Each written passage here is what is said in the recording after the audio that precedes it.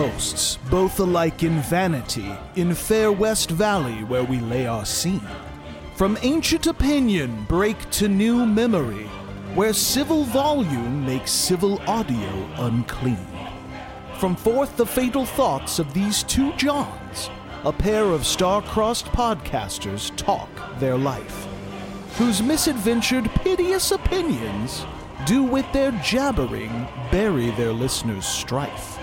The forgetful passage of their death-marked mind and the continuance of their podcast's age, which their verdicts end either harsh or kind, is now the 1 hour's traffic of our stage, the which if you with patient ears shut up, what here shall miss, our toil shall strive to hold up.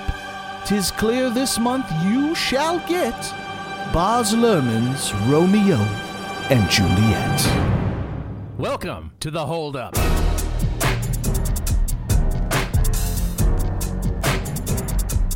Each month we pick a movie one of us remembers fondly but hasn't seen in years, watch it and decide, does it hold up? I'm John Nelson. And I'm John Longino. And it's us alone again, naturally. Hear ye, Mr. Nelson, doth thou readieth for the podcasting. It's the Ides of March, and we're doing Shakespeare, Mr. Longino, and it's just you and me. We don't have any special guests. After, the halls have been filled to bursting with special guests with our John Wick catch-up, it seems practically lonely, just the two of us here. Yes, we're going to scale it back a bit, get back down to earth. Get a little theatrical, perhaps? Yeah. Now we're talking. Before we jump in, you can write us at holduppodcast@gmail.com, or you can reach us at holduppodcast.com, where we got our Twitters and our Instagrams and all that other stuff. No TikTok, youngsters. We don't truck with that because we're too old. Speaking of which, Nelson, I have a very important announcement. Oh, good. I've been waiting all month for this. Friends, Romans, countrymen, lend me your ears so that I might tell you that the contest is over. It's over. It's done. It doth end. It is finished. What contest, you say? Said no one? Said no one except one person? The contest that I had laid down, the gauntlet, was to get 6 emails, and our 6th email would receive a grand prize. However, we received one only email from one Tyler Wong. Tyler, you have won. Yay! I said it last month. If no one else wrote in, Tyler would win the contest. Tyler has won the contest. We shall speak of this contest nevermore. And I will reach out to Tyler so you may receive your prize. Congratulations, Tyler, on being the only one who cared.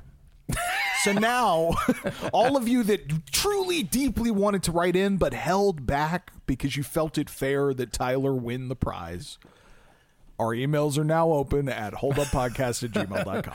End of email, end of advertising, end of self-promotion. Let's get to Baz Luhrmann's Romeo and Juliet. Yes, Mr. Longino. let's. Normally we'd go through the whole rigmarole of deciding, who saw it most recently and blah-de-blah. All of this in an attempt to embarrass the person who saw it, furthest away and, try to remember what it's about. But for crying out loud, it's Romeo and Juliet. Everybody over the age of 13 knows what it's about. So I guess we can forego that, and you can just say, hey, John Longino, Romeo and Juliet, the movie, what's it about? Well, here's what's interesting. I mean, in case you live under a rock and you literally don't know anything about Romeo and Juliet, it is one of the great Shakespearean tragedies of two warring families whom each have children that fall in love with each other at a party and end up dating and going on a wild romance, and deaths happen and all sorts of crazy stuff goes on. It's a great classic tale. It's the ultimate junior high romance is what it is. Yes. What's interesting about Baz Luhrmann's Romeo and Juliet, from my memory, is, and this has happened a lot, people take like Shakespeare stories and kind of retell them in a crazy way in a different setting. Right. I know there's a fascist Richard III, or like a Macbeth's in space or whatever. But in this particular iteration, Romeo and Juliet is told somewhat modern day for the time it was made. It was like an early to mid 90s film. I think it was late 90s, was it not? Like late 97, 98? Sure. And they go with, even though the tale is set in Verona, Italy, it seems like it's set in Venice Beach, California. I think it's Verona, California is, I think, what we're really talking about. Maybe. Yeah, it just seems like early to mid 90s beach bum kind of like hobo vibes going on. It's funny. It's because it's very 90s, but it's also got kind of a weird like 70s hippie vibe to it. Yes, but very extremely stylized. Yes, and frankly, very youthful. Like it's a sort of immature, very. They cast obviously young starlets at the time, Leonardo DiCaprio and Claire Danes, right, fresh out of My So-Called Life, like ready to come play Juliet. And at the time, this was DiCaprio, obviously a very known actor now. This is kind of one of his. I don't want to say first, but like very early. I think this is pre-Titanic. It's around Titanic for sure. It's like post Gilbert Grape, pre-Titanic, Leo, maybe after The Quick and the Dead. Like he'd been in some movies and he was definitely on Tiger Beat covers or something. But like this is before he absolutely exploded in the world of Titanic and so on. Yeah, well, Titanic was 97, right? So maybe this is 96? I want to say it was like 95, 96. Okay. So it's like right around when he's about to blow up. I only remember that it has to have taken place from the years of 96 to 98 because I was at film school when this came out, because I remember it being the topic of much discussion amongst my friends, because I was the doubting Thomas at the time when I saw it, because I had seen Strictly Ballroom, which was Baz Luhrmann's first movie, and I liked it, but I wasn't like necessarily so I didn't necessarily trust him so much that I was like, oh well, this is going to be great. I was sort of like, I don't know. And then the fact that they were John Wooing it up with everybody had two guns and they were jumping in the air and shooting off. I was Nelson, they are swords. Please get that correct. Well, they are sword brand guns. Yes, they call Fetch them me swords. A sword. Fetch my me a sword. Ho. But it's a gun with sword written on the side. It might be one of my most vivid memories of the movie that they keep saying sword and grabbing and they're just whipping like pistols and machine guns out. It's kind of amazing. Well, I mean, I'm jumping to the conclusion here, but I was the one who's like, this movie's gonna suck. I'm gonna go see it and laugh at it. And I was the one that after I saw it, I was like, you guys need to see the Romeo. Oh my God, it's so good and so funny. And and I love the stylistic changes he had made, especially that all the swords were guns. Because I was like, I'm going to go in there and they're going to be calling them, they're not going to say sword. They're going to, but they went whole hog. And I was like, excellent. I love commitment. So, yeah. So I was the one who was like, yeah, you got to see it. It's great. So I guess my other question is, have we done any Shakespeare on this show? I don't think we have. Absolutely not. I mean, no. Closest we've come to is Excalibur, right? Sure. We haven't done by and large, Shakespeare adaptations, even bad ones, are like most often, unless it's thematic or something, if you're using the text of Shakespeare, which this film is, right? How bad could it be, right? Like William Shakespeare, one of the most celebrated, poets and authors ever. So in that level, it's usually not a hold up question, really. Yeah, it's sort of the question we seem to be already leaning towards, which is, well, the text is good, so the story is good. Is the style of the movie good? Is the acting good? Is all the accoutrement that comes with it good? It's the sort of adaptation and choices made, which are very, from my memory, really bold and out there, outlandish choices. Mercutio, if I recall, is like in drag, dancing around, doing full like performance, and it's wild. Like it is. This ain't your '60s Romeo and Juliet from my memory. Right. Well, and I mean, there was a lot of like stuff in it that let me go back a minute to my high school days where I first or my junior high days, I should say, when I first read Romeo and Juliet. I had the best teacher apparently for learning Romeo and Juliet, because the teacher said, we would talk a little bit about Romeo and Juliet in the text, and she'd try and explain what this meant and that meant. And she'd sort of say afterwards, okay, what what does this story sound like to you? What do you, you know, when you hear it, what do you sound like? And everyone's like, oh, you know, love, star-crossed lovers. And they're like, and the teacher said, yeah, but they're jackasses, right? The kids are stupid, right? Romeo's in love with somebody else, instantly falls for Juliet, drops his other one like a hot potato, tries to nail Juliet, can't do it, and finally gets to do it, but it's, you know, forbidden. They marry in secret, and then they die because their parents can't get along. Everybody in this is stupid, and young love is nothing but trouble. And I was like, well, and she said, like you guys, for you guys, love is nothing but trouble. There's nothing, you know, it's always ultra dramatic. It's always overblown, and that's what Romeo and Juliet are doing. They're just taking this little tiny, where if they just like kept their shit together, they could probably carry on for months, but they just have to blow it out of proportion in 2 days. It just becomes this overwhelming, like, you know, drama, which is very, you know, teenage, which I loved about that. So then every time I saw Romeo and Juliet sort of done too formally, then it would make me go, you don't get this play. These are jackass kids, not you know, half-grown adults or whatever. That's interesting to go into, in particular, this adaptation with that view of like, look at these dumbass children, or that's the view of the story. I feel like I was at mentally and growth-wise at the absolute perfect place to enjoy this movie as a teenager. Right. Like, I was straight up in high school, freshman or sophomore year, you know, just had my balls drop, like going to see Romeo and Juliet, a total dumbass, you know, just like as you are describing. And that is what love is like at that time. It's a little creepy and stalkery and like totally irrational and overly emotional and just kind of dripping with just sadness, honestly.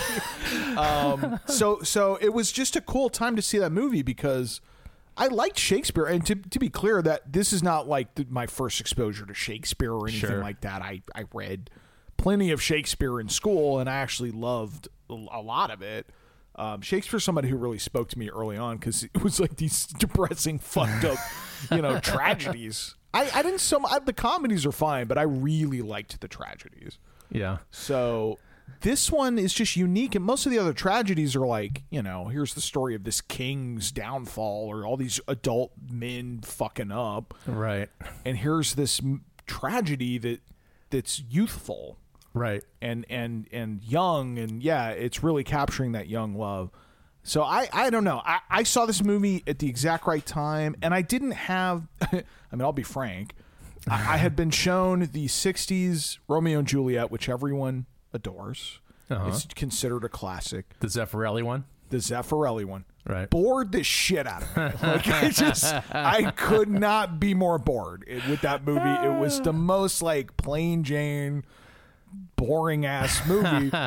and with Shakespeare, and everyone is aghast when I say that, but I just didn't like it. And then I saw this movie, and I will go to the grave being like, Baz Luhrmann's Romeo and Juliet is the best Romeo and Juliet ever put on.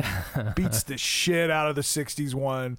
It was just so fucking entertaining, like unbelievably entertaining. It's just ridiculous, and every guns out, and it's super melodramatic. Sun's out, guns out. Rain. Yeah.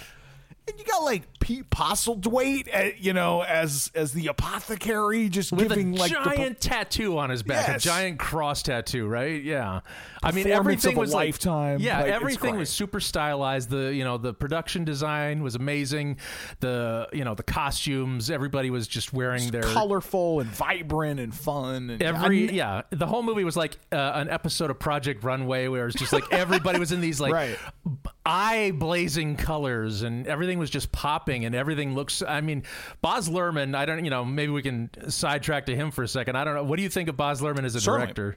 Well, so you had mentioned having seen Strictly Ballroom and then seeing this movie. I still to this day have never seen Strictly Ballroom. I think maybe maybe we'll revisit it on this show in years to come, because I've only seen it the once. Yeah. So I think I've only ever in my life seen 2 Baz Luhrmann films. Well, let me guess what the other one was. Of course, you know what the Rouge. other one is. Yes, but I had 2 very different experiences. I saw Romeo and Juliet, his version of that.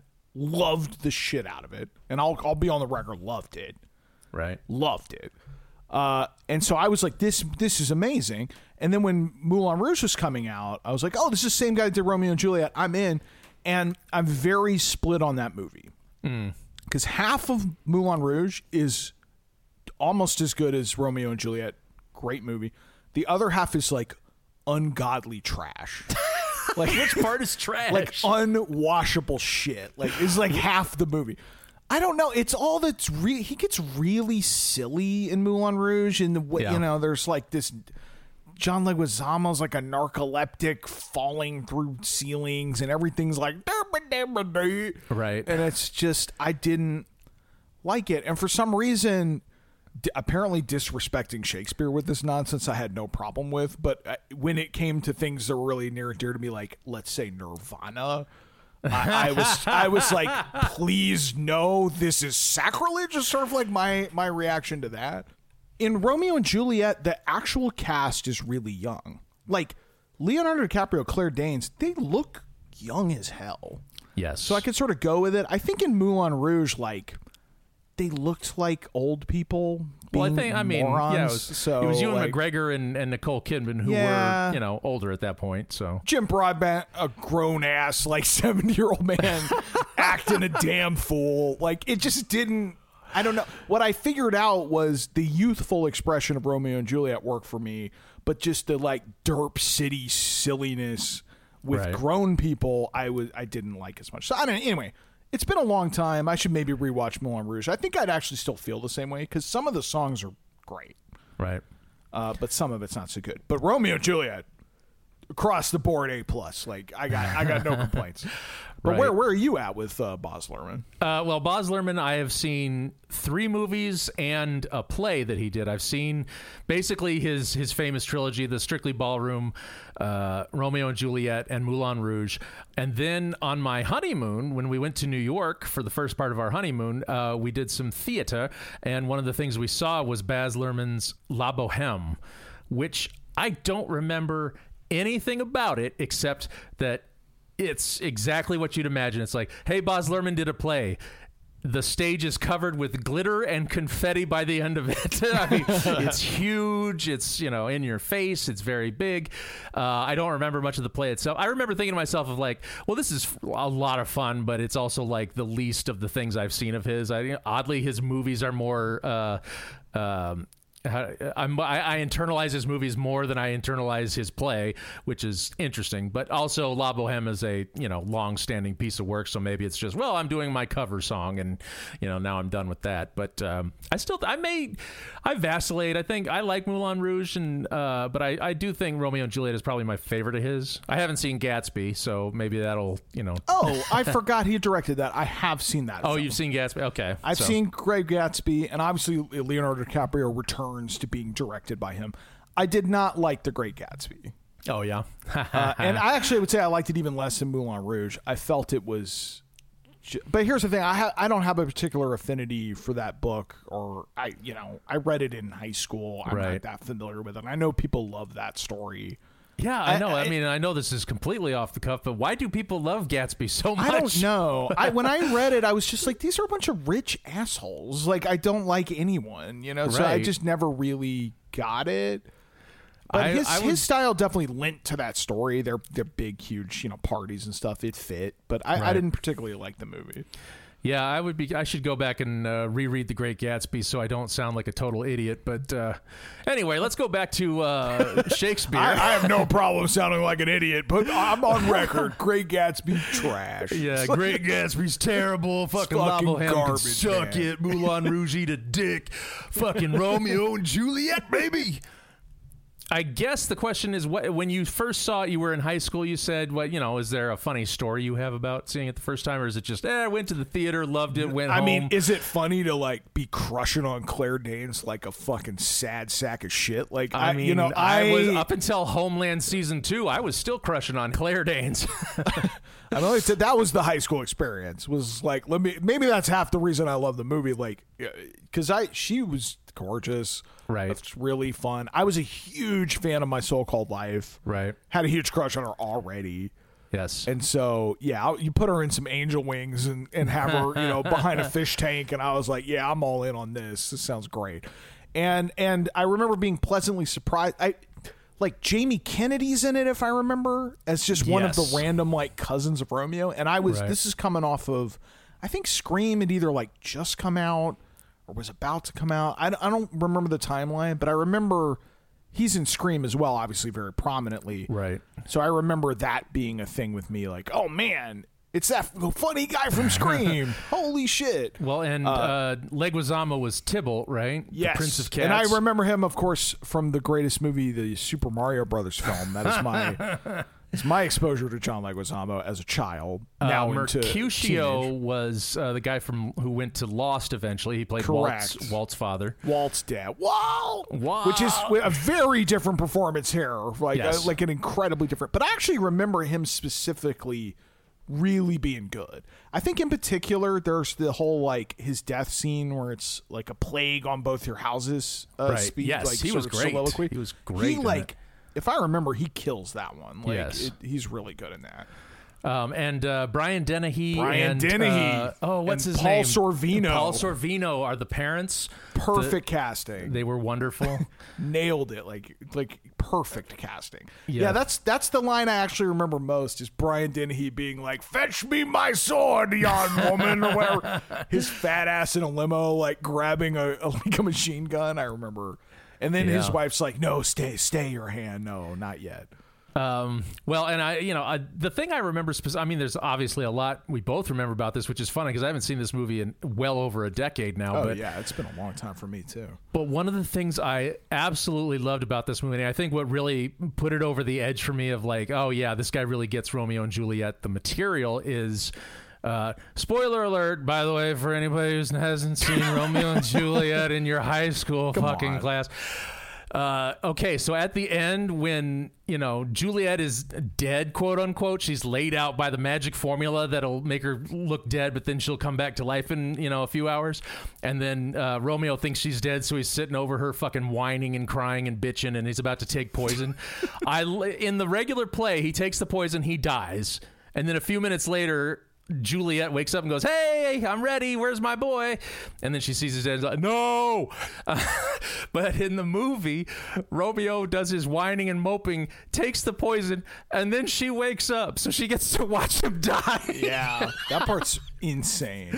To me, I was in the audience because you've seen it a million times by that point in life, and just seeing that happen, I was like, "Oh my God!" And an audience like audibly, all of them gasped or like wept. It was just amazing because everybody knew what the difference was. It was one of those few things that like everybody knew the source material, everybody knows what's supposed to happen, and this is 1,000 times worse. So yeah, it was really that was a magic moment for me. And right after that too, in the play, she either like stabs herself or drinks the poison as well. I can't remember, but what's great is in the movie, she just picks up his fucking pistol, right? Puts it to her temple, it like cuts away, and you just hear this gunshot. And I was like, man, that is fucking hardcore. Like, I believe in the original, she uses his knife, worthy dagger or whatever, and stabs herself. Sheaths it in her bosom. Yes. That's like, man, that to me that's almost even more powerful. Like just to self-suicide by gun. It's like, right. One other thing in particular I remember specifically about the Baz Luhrmann movie and his style is I remember the sort of editing and cinematography just being like totally crazy. Yes. And in a way that was really cool. And not just like wild shots and stuff, but just almost like Koyaanisqatsi montage, like just stream of consciousness madness, like, just super quick cuts of like doves flying and whatever. Right. Is this the film where he adapts When Doves Cry? Oh yeah, that's in this, right? Isn't that the when they walk into the church, the choir, the choir sing. It's like a gospel version of When Doves Cry, which is like, so that's wild. Shit, that's wonderful. This is what it sounds like when doves cry. The soundtrack was huge. Yes. And it featured, it was a couple of different songs, and some of them survived and many of them didn't. But like, there was the famous one by Garbage, which was #1 Crush. I would die for you. I would die for you. I've been dying. I still like that one because I like that. What they're saying is kind of goofy, but I would die for you. But I loved checks out. It's just, and what's funny is like it's one of those things where you saw it in the trailer, and the trailer made me love that song because they just used it so well. And then they show it in the movie, and it's only just like background music for 30 seconds. I'm like, oh, I was kind of expecting more. What really stands out to me is, and it's not even a adapted song. There's like this orchestral Carmina Burana, like all out crazy, like orchestral big thing at the beginning of the movie, and they do the whole sort of preamble with it, make it like a news story. I remember that. There's like an anchor on a TV telling it, and they go through it, and you're like, okay, I guess they finished it, and then it just like goes nuts. Like I remember text on the screen in Fair Verona and just super hyper. It's like editing the entire movie like a Battlestar Galactica episode or something where it's like quick fire, like everything, and then it goes and like rewinds and then it starts. And I've always found that really fascinating about Romeo and Juliet, because a lot of Shakespeare's tragedies will just sort of start, but Romeo and Juliet, like he just puts it on Front Street. It's like literally someone walks out and it's like, yeah, these two star-crossed lovers die. Yeah. And their family is mourning them. Anyway, let's see their story. Just like, you want to check out some shit? Here you go. Yes. Yeah. So it's almost like not even possible to spoil, because the way the story's structured, it's like the entire time that they're going to die. Well, there was something about the way that he just looked at it, and he's like, I'm going to use every trick I can think of, because I would say that's part of what the style is. It's just like, well, the scene would normally be this. What tricks can I apply to it to make it, more interesting visually, or more, funny, or make it visually pop? He was just firing on all cylinders. And the thing is, he's pretty consistent through the movie. It's not like he starts out with like that preamble, goes for 5 minutes, and then like lets up. It seems like the whole movie is told with this like gah, gah, gah, this hyper adrenalized. I think the only time it calms down is maybe during like love scenes. Like it sort of kind of takes a beat and slows for them to like fall in love with each other. But everything else is like, what's up, cuz? Why? While they're like knocking off liquor stores and shit. Like it's just crazy. Yes, it's a nutty film, but I feel like the funny thing is we seem to remember this pretty well. I know. It's weird to be asking, does this hold up? But I guess I'm going to ask you, hey, John, do you think that this movie is going to hold up since you remember it so well? Well, I think it will. I'm a huge fan of this movie, although it has been many years since I've seen it. Right. But I remember really loving it. But I'm really heartened to hear, because going into this, I didn't actually know how you felt about the movie, but to hear that you were a big fan of it when it came out. And you're my elder by a few years. That's I'm just glad to know, like, oh, I wasn't just like a dumb kid. Maybe that's kind of my hope. Like that. No, I wasn't a dumb kid. This actually was a really good movie. Yeah. Well, I think it's going to hold up too, and I'm hoping that watching it will bring back some of that, because that was an amazing time for me in real life too. I was in film school. I had only been in California, at Los Angeles a couple of years at that point. Everything was still scary and terrifying, and I just remember everything felt very vivid at that time. So movies I remember more vividly from that time, because they were all during this very like adrenalized time in my life. Like Seven came out like right after I moved to LA, and I'm like, well, this is a bad omen. But yeah, I just remember all the Usual Suspects and all these movies that are around that time, all these late 90s movies. I just remember with this just this weird nostalgia, because it's like, well, I was in such a particular place at that time. So I'm hoping it's still there. I'm hoping the magic is still there, because I would, be disappointed to watch and go, oh, this is kind of boring. It's worth noting before we start that this was going to be our February Valentine's Day month, but you and me were like horny car fuckers that wanted to watch we just Crash. had to watch Crash, right? So guys, happy belated Valentine's Day. But you know what? What I noticed, though, in our weird episodic numbering, it is episode 69. It's true. So maybe the fates just knew. Let's leave it at that, okay? Let's go get our swords getting the, Fetch me yon sword, woman. fetch our swords, get in the carriages. Let's go rumble with the Montagues and the Capulets in Verona. We'll be right back. Did my heart love till now? Forswear its sight, for I never saw true beauty till this night.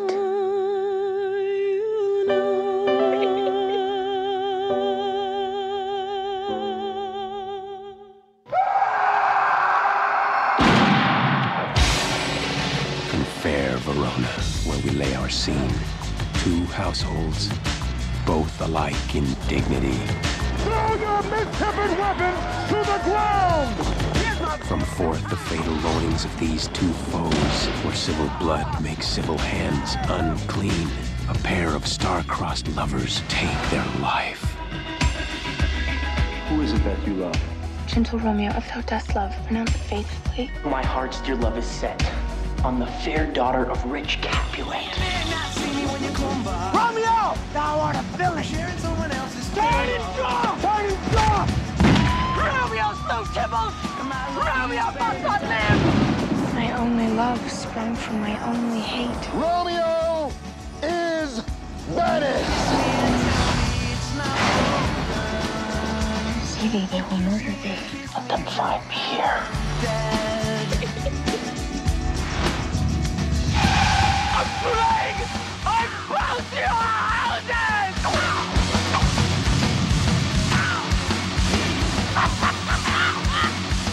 I am fortune! Leonardo DiCaprio, Claire Danes, in William Shakespeare's Romeo and Juliet. Good night. Good night. We're back, everybody, from Verona. Hello, all. Oh, my goodness. Hello, Mr. Nelson. How are you feeling, Mr. Longino? I'm gutted, honestly. Like, I mean, we all knew where it was going, so there's no surprises there. But I am surprisingly touched and emotional. It's sort of hard to describe. Yeah, well, that movie, it's interesting watching it for cinematic, style and things like that all these years later, because it's like that front part just moves just like a bullet, and then there comes a part like very calculated, like the second that they meet it screeches to a halt, like a deliberate halt. And then what's interesting is I sort of remember that the end of the movie was a little bit more maniacal as well, and there's pieces that are, but for the most part, once the movie kind of slows the pace down, it doesn't like pick it up that much more on purpose, which is fine.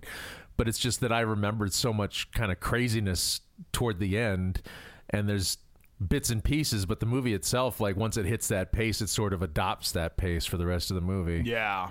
I mean, it's definitely top loaded with the like signature Baz Luhrmann zaniness. And you're totally right. Like it's like once they hit the bathroom and there's this.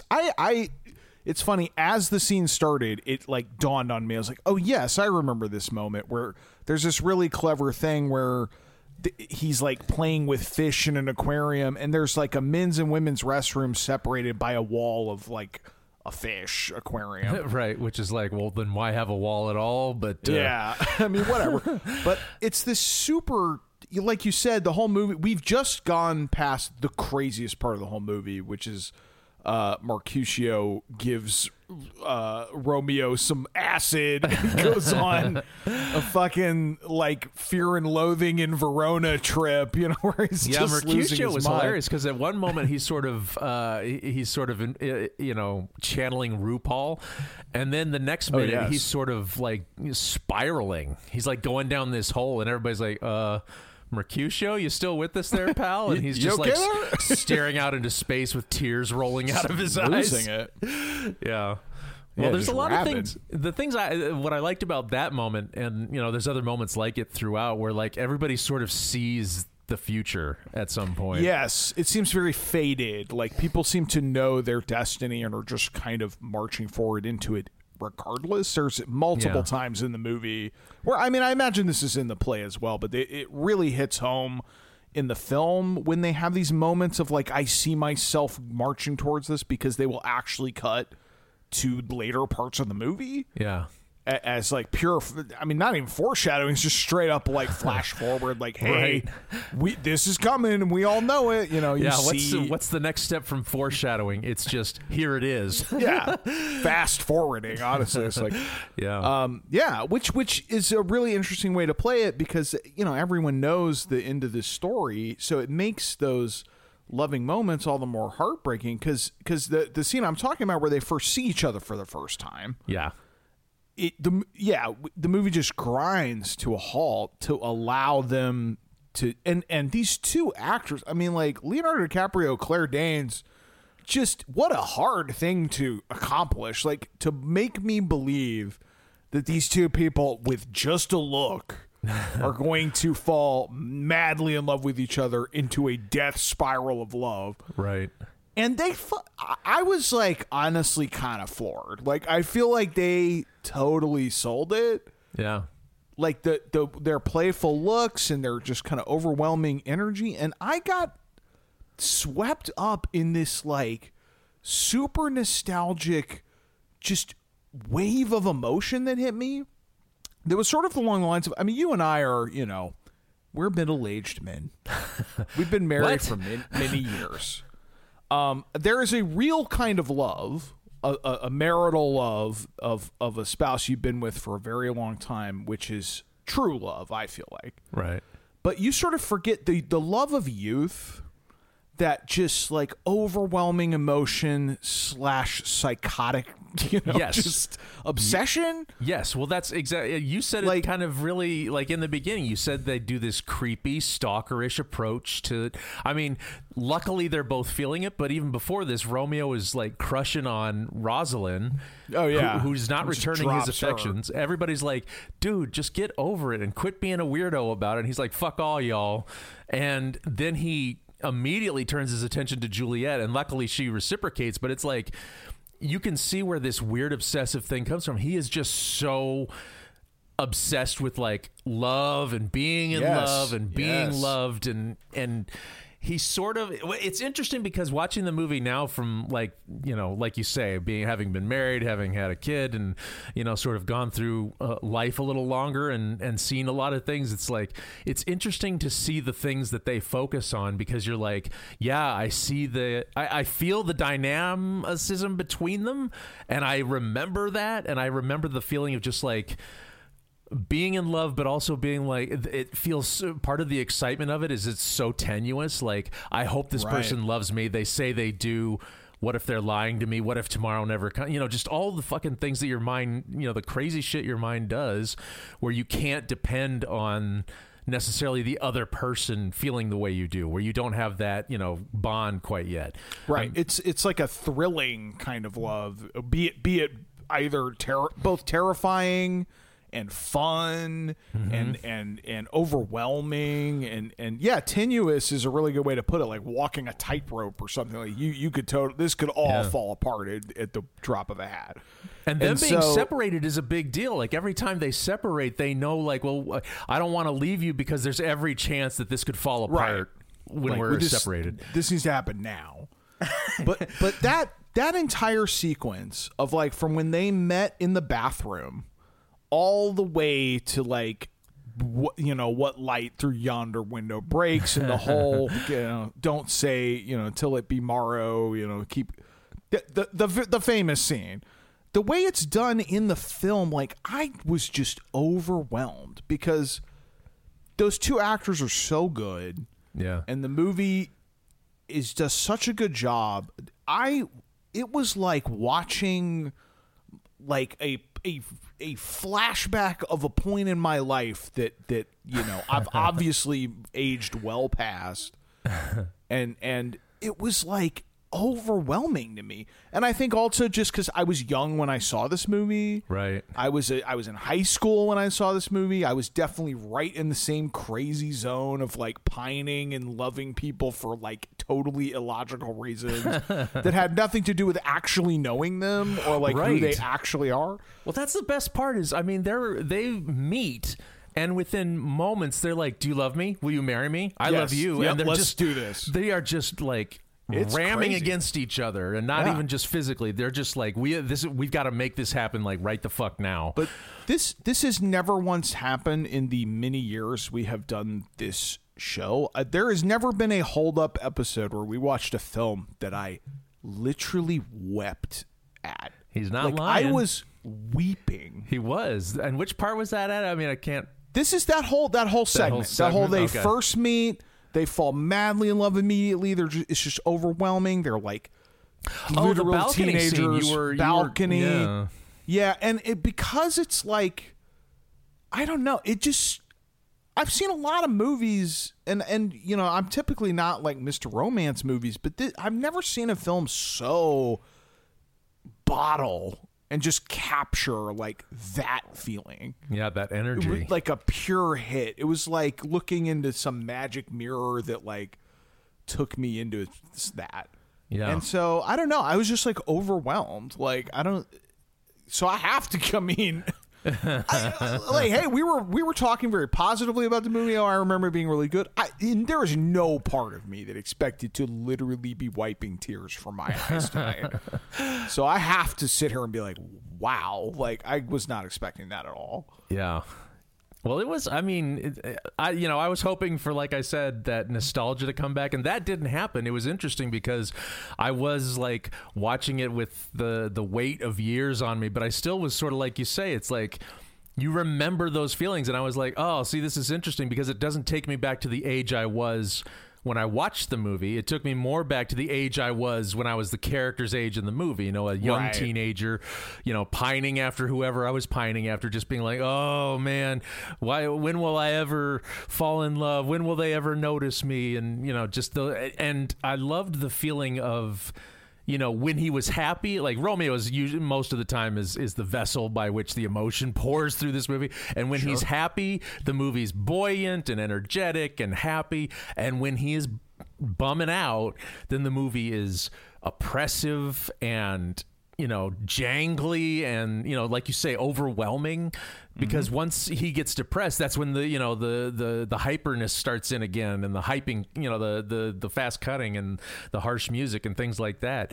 So it's interesting that the movie just like takes that emotion and not just the, you know, the love emotion, but just the, you know, the other emotions around with it, the adrenaline pump of just being a teenager all day long. You know what I mean? Which is why I'm sure teenagers like yourself responded to the movie, because it's like, well, yeah, you're showing me my life right in front of me. It's, you know, I don't live in a castle, but, you know, I do have these depressive feelings or these buoyant feelings all day. So yeah, it was really something. And what's interesting is in the beginning, there was a lot of like kind of goofy shit, like you were talking about with Moulin Rouge, actually. Yes, there's definitely some goofy stuff at the top. And I had kind of forgotten about that. And so when that stuff starts up, I'm like, oh, is there more of this in this movie that I just kind of forgotten?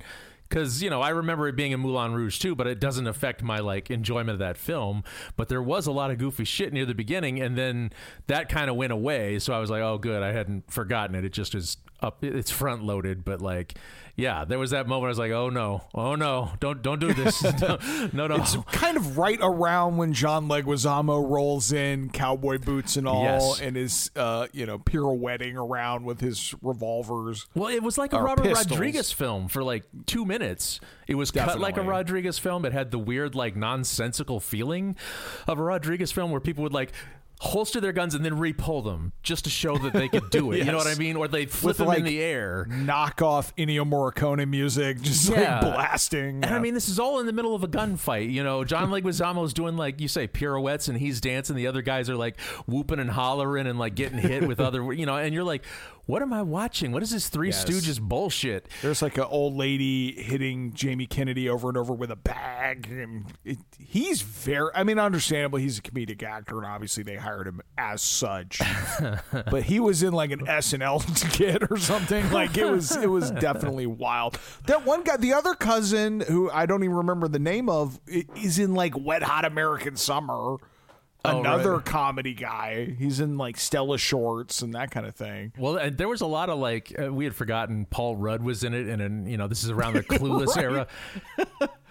I forgot that Paul Rudd was a timeless vampire because he looks like. I mean, obviously he's younger, but that's the thing. In contrast, like Leonardo DiCaprio looks like 10 years old, right? And then Paul Rudd looks identical to now. Yeah, he's a little fresher face, but that's about it. Paul Rudd's been 40 for like 70 years. I don't know what's going on. He had this tiny role. He played Paris, which is like Juliet's alternative love interest that everybody's trying to push her towards. He is, you can just see the Paul Rudd that we know coming out because, like, every so often he's going through the motions that he's, that everybody else is going through. But comes a point where he gets this like look in his eyes. He's like, and he just does his like some little like shtick or just like a little thoughtful actor thing, and you're just like that. There he is. There's the Paul Rudd we know because he's playing a very straight role. He's like a pretty boy, and I was saying to Longino during the movie, it's like this reminds me of his entire like career because like when he was that age, they were pushing him so heavily as like a leading man. He's the pretty leading man, and he himself seemed to be like, I don't know, I kind of feel like I want to be funny, dude. I want to hang out with comedians and do that, and got his wish because now he's like one of the biggest. Also in Wet Hot American Summer, so right? We got two of them. Yeah, he was great. I mean, he had a tiny role, but there was even like a moment where like Juliet's like after she's met Romeo and she's like smitten with love, and she looks over at Paris, and Paris is like watching the fireworks, and he turns to look at her. He's got like a like look on his face, super goof troop face. Yeah, it's like, and it's so funny because like Paul Rudd understands like, this guy is he's just a dweeb. And he leans into it so hard. He's not afraid to look like an idiot, which is, just so great. Anyway, he was awesome. And by the way, a minor correction. I think I stated before we watched the film that Pete Postlethwaite played the apothecary. I got confused because he's like showing vials of poison the whole movie, but he is, of course, the friar, right? The priest, and then Emmett Walsh was the apothecary, doing his most Emmett Waltish as he does all the time. But I remembered Pete Postlethwaite being good, but not only is he good, he's like extraordinarily good, and I think lends the movie a lot of legitimacy. Yeah. Well, because no one's done that fucking dumb part like better than this that I've seen. Like he was great. Well, he's playing it like exactly like he's giving it the seriousness it deserves, but it's kind of a dumb idea to give these kids such agency in this situation because they're controlling everything but acting like they control nothing, and then the priest is like, oh yeah, well, this sounds like a good idea to pretend that she's, it's not a good idea to go to the parents and say, look, okay, I married your kids in secret, okay? You can't marry off your daughter. She's already married. Now, how about mending fences, okay? No, he's like, well, maybe if I pretend she's dead, and then we cook up this the king of half-baked shitty schemes, basically. Right. It's and I like the nurse part, too, because hers is a tricky role because she's got to be like, oh, Juliet, I love you and I love your boyfriend and oh, this is great. But then she's got to be able to turn on a dime and be like, Paris is better. Your dad's getting you a better match. And, That actress was quite good, too. I think if I remember, she's in the Harry Potter films as like the herbology professor, I believe. Yeah, that sounds familiar. And she's definitely like this character actress. I don't recall her name, but like you would look at her and be like, oh yes, of course I've seen this person in a lot of things. Right. But that's a tricky role because it's like sort of half comedic relief. Like, yes, that's hard to play, but she actually did quite well. Well, that's the thing is I think it in Shakespeare plays, it's like, yes, she's the comedic relief because there's not a lot of, clowns or, Mercutio sort of fulfills that role. But again, in this movie, he's like, hey, I'm a clown, but I'm a sad clown. Whereas like, the nurse has just got to be kind of goofy, but she's not really, it's interesting that even the clowns in this one get serious. I mean, I know that they do in a lot of Shakespeare's tragedies. The clowns always end up like saying something, deep and, they're all crying on the inside. Skulls in someone's hands. Yeah. Basically. But yeah, well, exactly. To me, my biggest takeaway, what I was really surprised by was, I had come in with a feeling that I had liked this because I was in high school.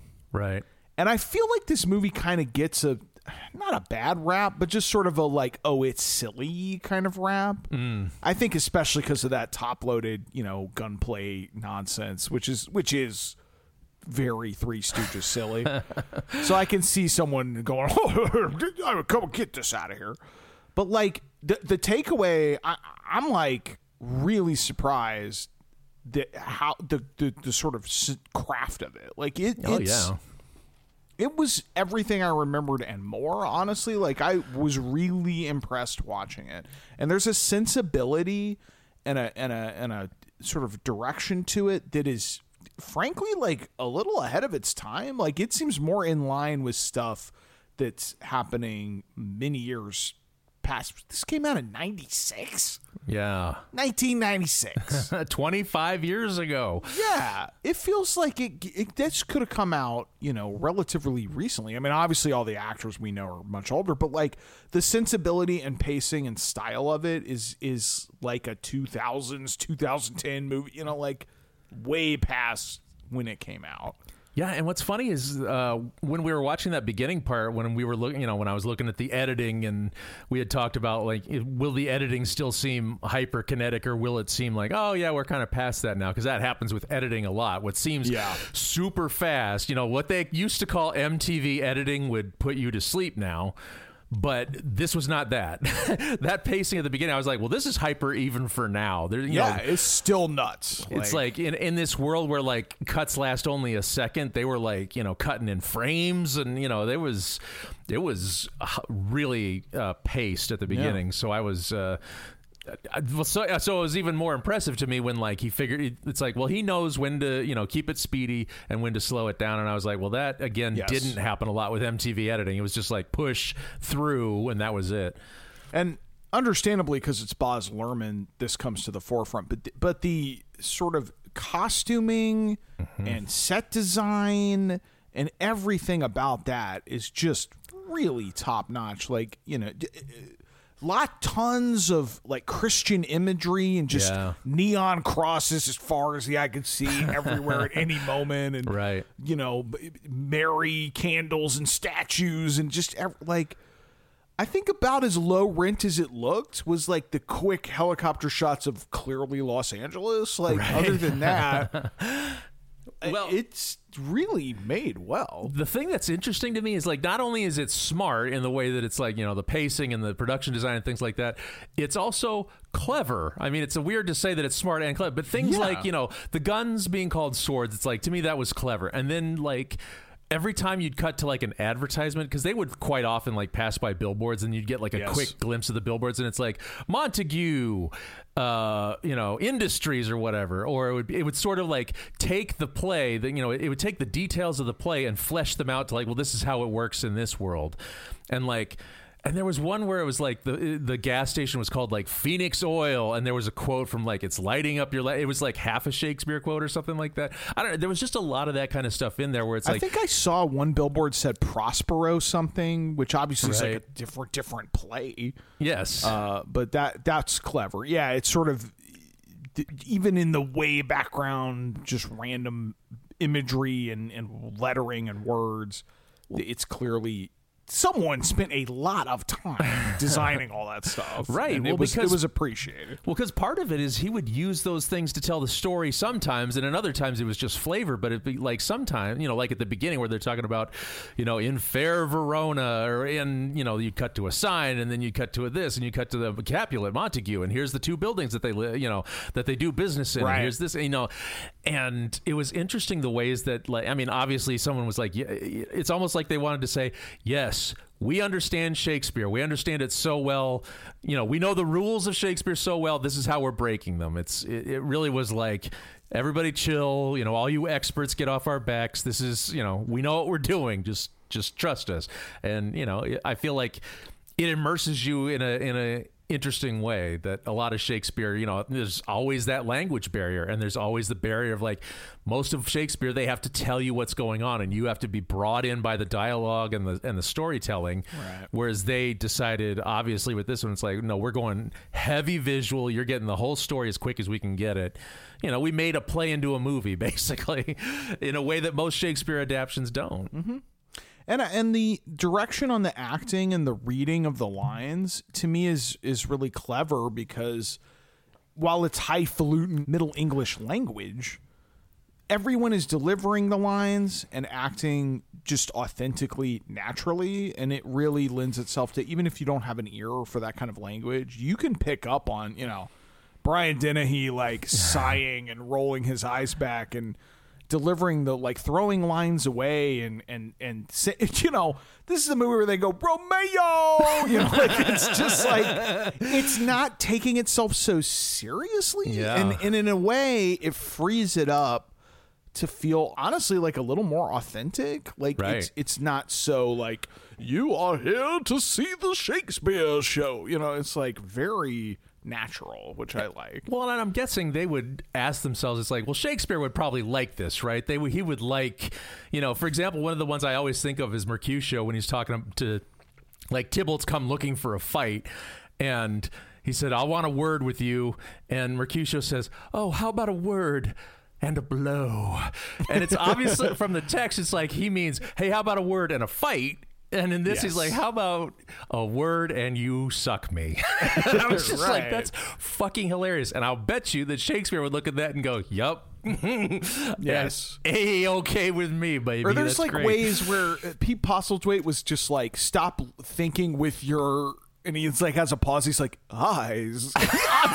He obviously means dick. Like, it's like he's just like, you're a young horny fuck. Like, but it's the same thought. Like, oh, don't stop looking at this pretty lady and think with your brain. But I like that it's like, well, there was one, it's clever.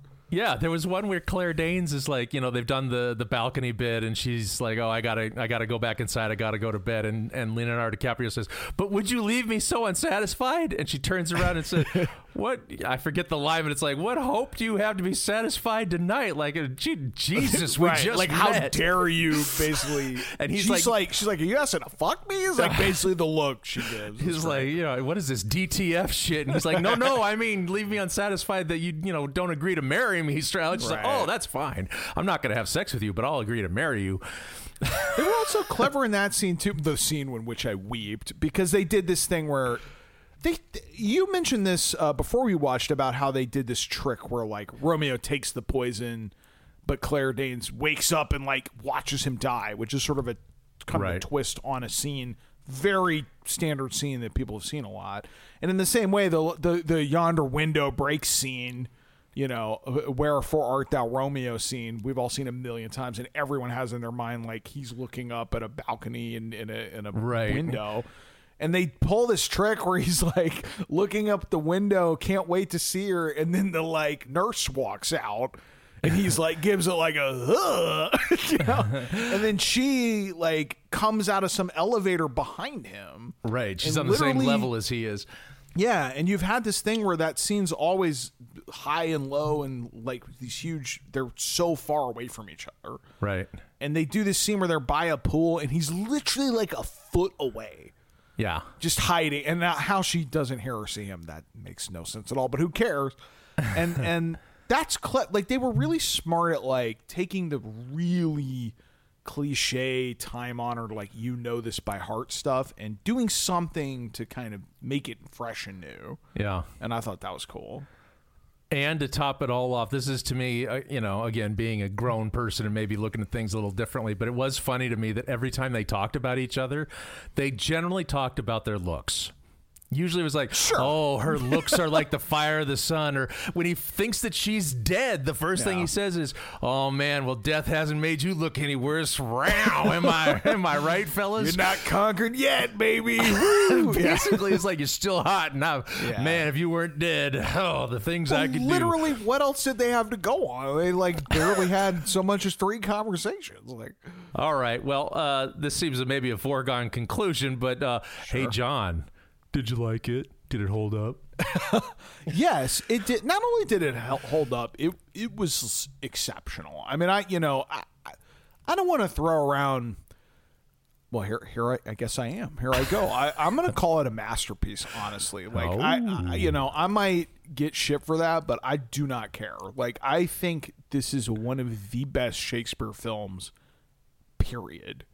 Like, I love this movie, and I was so pleasantly surprised to find that not only was young, dumb high school John onto something, this movie really shaped a lot of, like, my style and just kind of sensibilities, and it's just so fucking entertaining. Like, also, foregone conclusion, I loved it. I had a great time watching it. Yeah, I don't have much to add. This is it seems such a gimme this time around, but, it has to happen sometimes. I feel like we've seen like 4 great movies in a row. We just watched all the John Wicks, and now we're watching, It's always refreshing when your memory matches. Like, there is very easily a world where I'm like, man, Romeo and Juliet, that was so great. And then you hit play and you're like, oh my God, this is so bad. Like, I was half ready for it, and it's cool when it's like, oh, no, this is still great. And not only was it great, it was great in 96, it's great in 2021. Like, that in and of itself is pretty impressive, honestly. Yeah. Well, when I think, when we were coming into it, I think we were thinking completely of the style in the beginning, that hyper anxious thing in the very beginning. I'm like, well, if the whole movie's like that, it's questionable whether it would still be good after all these years.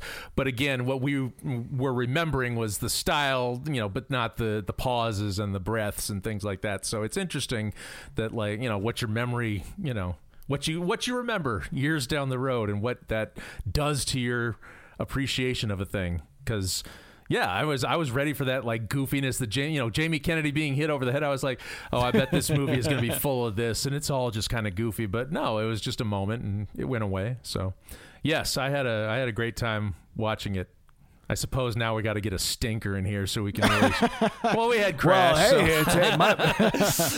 Well, my pick's up. Nelson, you're up to the plate here. What you got? I know. Well, I'm going to completely flip the script on y'all. We're going to go a completely different direction. We've gone from romance and modern day Verona. We're going to go to the future in sci-fi. We're going to watch 2010, the sequel to 2001. The year we make contact? The year we make contact. This is exactly the movie this podcast was designed for.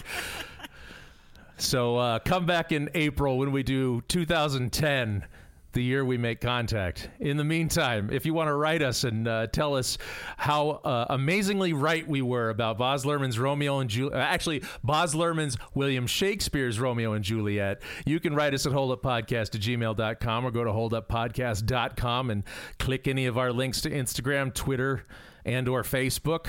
Thank you so much for listening, everyone. And until next time, nobody move, nobody gets hurt.